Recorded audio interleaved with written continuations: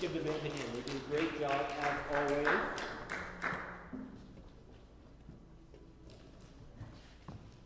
It's good to be back with you. I was away last week. Darby and I were away, and so it's good to be back. Let me find my passage here real quick. Oh, that's okay. So we've been talking about how to find your purpose, the reason that you are alive. And every day we meet people, right? We encounter people in our workplaces, in our homes, in our everyday lives. We're just constantly encountering people. There's people at the bus stop, at the train stop. There's people surrounding us all the time. And I think that people reveal our purpose. I don't think it's accidental, the people that you meet and the people that you encounter. I think that God uses them to help show you what he wants you to do. I think he strategically places people around you to help you know your purpose. Now, just to back up a little bit as a reminder, remember we said that strengths reveal our purpose. God has given us certain talents and abilities. God has given us a passion for something that's broken, something that's needful in the world. That reveals our purpose. And people also reveal our purpose. I think that God strategically places people who are living out your purpose, or talking about your purpose, or people who are giving insight about your purpose. And it's not by accident that these people come into your life. I think it's strategically, by design, God sets up encounters with people to help you know why he created you, why you exist, and what he wants you to do. Now, the Bible tells us that all of us were made in God's image. And that doesn't mean that God looks like, he has a nose or a face. The Bible says God is a spirit. And we could really unpack what it means to be made in God's image. It's a huge, complicated idea. And I think it's multifaceted in what it means. But part of that means is that human beings reveal God's glory. There's something about human beings that are like God enough that he uses them to reveal his glory, to reveal some of his design. And it's interesting, if you think about it, God usually uses people to deliver his message to people. If you look back across time, we have the Bible, God's message to humanity, and it was written by men as they were inspired by God and moved by the Holy Spirit to write. And so God used men to communicate his message. If you look at the Old Testament, God used prophets. He used human beings to communicate his message to people. In the New Testament, he uses apostles and teachers and pastors to communicate his message to people. God seems to strategically communicate his message to human beings through other human beings. And we have the examples that I named in that, and we can probably think of examples in our own life. Perhaps the greatest example, right, of God communicating his message to humans is through Jesus. He could have sent a giant animal. Jesus could have come as a giant lion and said, this is the message of God. But he sent the message of God through Jesus, the person of God, in the image of mankind. And so I say all that to say that God uses people to communicate his message, and that's not an uncommon idea, and we shouldn't be surprised when God uses people to deliver his message to us. We know the message of Jesus, right, is the gospel, the good news. The fact that Jesus Christ came into the world not to condemn the world, but to rescue the world. And God didn't write that message in the sky. He didn't send angels to tell that message. He sent Jesus in the form of a human being, and then he sends us to share that message. And so there's a really curious verse in Hebrews chapter 13, verse 2. Hebrews 13:2 says this, "Don't neglect to show hospitality, for by doing this, some have welcomed angels as guests without knowing it." And we're going to break this down and talk about this a little bit, but I think it's a good reminder to us that sometimes people unexpectedly bring us or show us our purpose. First of all, he says, don't forget. I think most of the time as humans, we don't intentionally do something wrong. We just forget to do something right. We have a tendency as humans to be forgetful. Memorial Day is coming up tomorrow. Memorial Day is a day to remember. Why? Because our tendency is to forget. Our tendency is to take for granted, and that same thing happens in our Christian life. We forget to show hospitality to people because we get focused on what's going on with us, or what's going on in our world, or the stress, or the issues, or the problems, and we forget to show a little bit of kindness to the person next to us. And so the writer of Hebrews says, don't forget to be kind to the people around you. And he says to show hospitality to them. The early Christian church was defined by the hospitality, the kindness, the welcoming in of strangers that they showed to other people. And I think most of us assume we're very hospitable people because we're really good at showing kindness to people who look like us or act like us or believe like us. But to be truly hospitable is to welcome everyone in, and to welcome in people who don't act like us or look like us or believe like us, and to show them kindness. He says here to welcome in and show hospitality to strangers. We're really good at usually showing hospitality to friends and to family and people we like and people who look like us, but we're not so good at doing it to strangers. In fact, when most of us were kids, we were probably told by our parents, like, stranger danger. You know, like, don't talk to a stranger, stay away from strangers.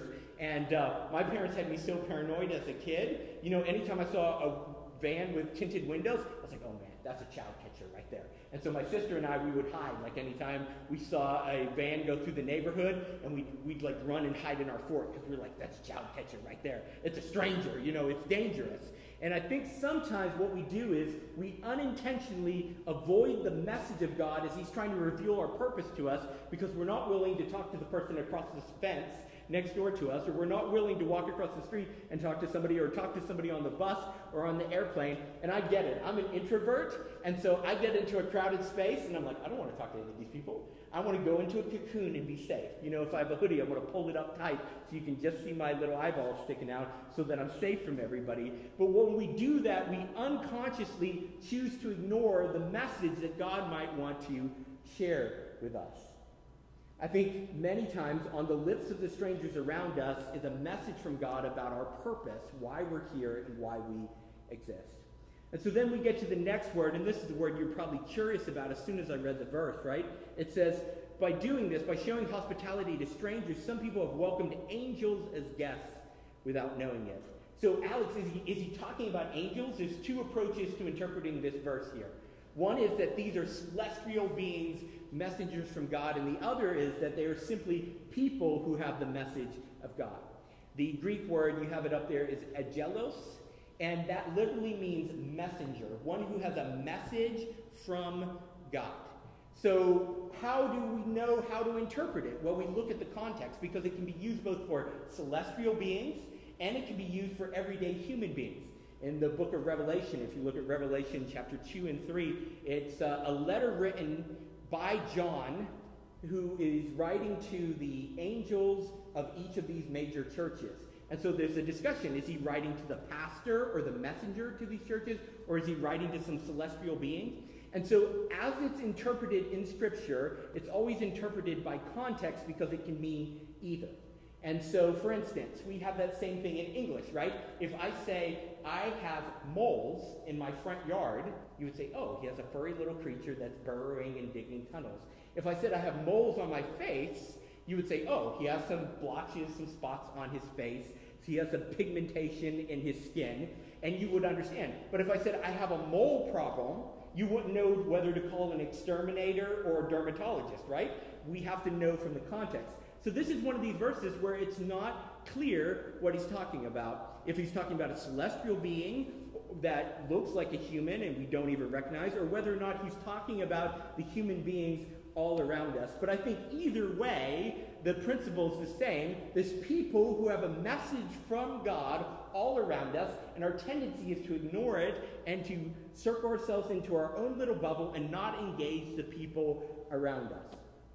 And so I want to just share, I thought it would be helpful to share about some of the people who have impacted my life and my journey, and maybe this will help you think about some of the people who have impacted you and stay awake and aware of some of the people who can impact you in the future. The first person is when I was in college, a freshman in college, and there was this guy at my church, his name was Jeremy Cardwell, and he was teaching this college class, and he came up to me and he says, Alex, do you want to teach the class one week? And I was like, no, I do not want to teach it. And he goes, you're going to teach it. And he says, prepare something and do it. And so I was real shy and awkward, but I prepared something, and I got up there and started teaching, and it ended up taking up 2 weeks because I prepared all this. I was so excited about doing it. And this was somebody who saw potential in me and gave me an opportunity when really there was no, I don't know how he saw any potential in me at the time or the place I was. Then I went away to college, and there was the head of the English department, a guy by the name of Dr. Robert Miller, And he would invite me into his office, and he would just sit and let me talk. And he would just ask probing questions, and he started introducing me to writers and thinkers and philosophers, and I was struggling with, how do I know I can trust the Bible? How do I know there's really a God? How do I know what's really real? And this was a professor who just didn't say, here's what you need to believe, but he actually wrestled through things, and as I asked questions, he'd say, yeah, but have you considered this? And he'd ask me all these questions, and he just invested time. He was the head of an English department at a college. He had better things to do than to let a wild-eyed college student in and just talk to him for a couple hours a week. And I remember he said to me, he said, Alex, you're not going to have a typical life journey. He says, I see an unusual life journey for you because of the way that you think and the questions that you ask. And I thought, I'm just a normal college student. And he says, no, you're going to have an abnormal life trajectory. And that made me think, man, maybe God's going to use me in something. Maybe it's going to be something unexpected. So I graduated college, and I started attending this church, and there was a guy teaching the young adult class, and I started going to it. And he walked in the first week in overalls, and he had a plaid shirt on underneath, and he goes, I'm a chicken farmer. My name is Rusty Grant, and I've never read any book in my entire life except the Bible. And I thought, this guy doesn't know anything. I'm a college graduate. I'm smart. This guy has nothing to teach me. But what I found out was he really knew the Bible, and he was very humble, and he started to challenge me. And it was in his living room for the first time that I felt God say, hey, I want you to be a preacher. And you say, what was that like? Was that an audible voice? No, it was just this moment where I was like, I don't want anything to do with this, but something's telling me and compelling me to do it. And then the pastor of the church I was attending, Dr. David Haynes, he started investing in me. He says, okay, you want to preach? I'm going to take time out every Wednesday. I'd get off of work, I'd drive to his office, sit down with him, and he'd spend an hour. And he said, this is what you need to know as a preacher. This is what you need to know as a pastor. And he started to invest in me. And then I met a man by the name of Mark Mowry, who he started to challenge me because I was wrestling with some things. I'm like, why does the church look like this? Why do we do some of these things? Why do we waste money here or time here? Or why do we do these things? And he started introducing me to some authors that I hadn't read. And he really just gave me this statement. There were lots of things we disagreed on, but I love this one statement. He told me, he says, church doesn't have to look like what you've always seen it look like. And I remember that captured my imagination as I had these conversations with him. Then, I'm skipping lots of men and women who invested in me and gave me opportunities in between. But I encountered Darby, and I decided, I started reading this guy named Mark Batterson, and he had started a church in Washington, D.C., and I started reading his books, and I was like, maybe this is what God wants me to do. He's somebody who didn't even know my name, but I started reading his stuff, and he was unconsciously investing in me and impacting me. And then I started thinking, so what do you do to start a church? Do you just move and get started? What does that look like? And Darby was working for the North American Mission Board, and she says, there's this thing called the Send Network, and they help people get started and help them plant churches, and you don't have to do it on your own. And I was like, oh, awesome. And so she made this connection for me and helped me on that journey. And like I said, there's many more names, but these are just some of the people who maybe sometimes they just said a phrase that impacted me and stuck with me in my mind. Sometimes they invested time in me or gave me opportunities, but we all have these people surrounding us on our journey.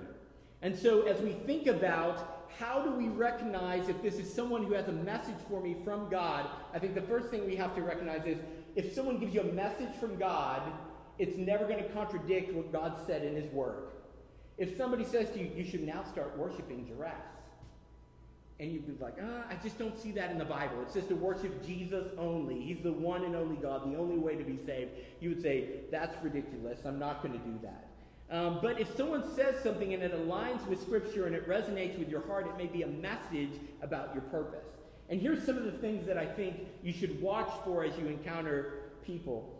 If someone shows up from your past unexpectedly, that may be a situation that God has orchestrated to give you a message about your purpose. Now, after I graduated college, I didn't have a lot of dates. I was single, and, I've talked about this in our relationship study, but I was not very good at dating. And I remember I encountered this girl that I had gone to a Bible study with in college, and we just ran into each other unexpectedly at a store, and she started talking about just some of her struggles with church and how she just wished church could be different, and some of her just questions and concerns about it. And I always thought if you unexpectedly encountered a girl as a single guy, that meant God was bringing you together to date her, right? That was always my solution. I was like, that's what God wants. I didn't realize the encounter was actually, she was talking about frustration she had about church, and that was supposed to tie in with what God was leading me to do. But I was like, maybe God wants me to date this girl. You know, I encountered this girl unexpectedly. Most of the time, and we've talked about this before, your purpose is bigger than your relationship status, right? God's trying to tell you about why you exist as a person, and that's bigger than whether or not you're dating someone. But if you encounter someone unexpectedly from your past, listen, God may have a message for you through them. If you have someone who invests time in you, listen, God may be using them to share a message from him with you. If you have someone who shares wisdom with you or criticism, listen up, that may be a message from God.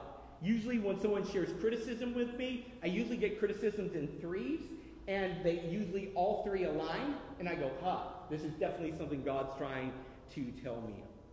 If you have an unusual meeting, you know, you have a situation where you're like, it's just so weird that I got stuck on the elevator with this person, and, you know, we're waiting for the fire department to come. That's not by accident.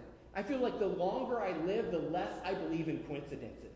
The more I believe in God's sovereignty, that he's working things together, and he's using encounters with people to help us recognize and embrace our purpose. And people you see repeatedly, if you keep seeing the same person day after day after day, it may be a sign that God wants you to engage with them because they have a message for you from God. So as you encounter people in these scenarios, you know, people from your past or people who invest time or an unusual meeting, here's the things you should be watching for. Here's the red flags you should be listening for as you have an encounter with somebody. Where are people from? If you keep meeting people from Uganda, then maybe God has something for you to do with the people of Uganda. You know, if you keep meeting people from Detroit, you might say, maybe God has something where he wants me to serve or help or meet a need with these people. If people are saying the same thing, if you keep hearing the same thing from other people, that could be a sign that God is trying to communicate to you a purpose. You know, if you run into a person from your past and they say, hey, I've been really passionate about getting clean drinking water to these people, and then you encounter somebody at work and they say, you know what, I've been really passionate about some of these initiatives to reach people with clean drinking water, that's not a coincidence. That's God beginning to shape and guide and push you towards your purpose. And then number 3, think about what common needs the people encounter you have. If you keep meeting people who are single parents, maybe God wants you to help them in some way. If you keep meeting people who have cancer and are going through treatment, maybe God wants you to meet that need. If you keep encountering people who have a similar struggle, maybe God wants you to meet that need. It's not an accident. It's not by mistake. It's by design. Now, up to this point, we've all talked about the message that people might have for us as we encounter the people around us every single day. But the people around us, we could have a message for them from God as well. And we have a responsibility to help people find their purpose, because remember, the center of your purpose isn't you. The center of your purpose is God's glory and other people's good. And so that means the people that you encounter unexpectedly and the people you encounter every day, you have an opportunity to help them find their purpose as well. See, when we speak to the potential in people, we help reveal their purpose. When we speak to the potential in people, we help reveal their purpose. And I think back to some of these people who invested in my life, and as they saw potential in me I didn't see in myself, they helped me find the purpose to which God had called me. And sometimes I think that they were just blind or they were crazy, and then years later I was like, man, look where I am and how what they said helped get me there. And we have that same responsibility and that same opportunity as we encounter people all around us every day. And so the first thing when you think about what do you need to do to help other people recognize their purpose as you encounter people every day is see potential in people. We're usually really good at seeing what people aren't good at, right? We live in a culture of complaining and criticism. We're really good at saying, man, they're not as good at that as they should be. I wish they were better at this, or man, they're not where they should be on this.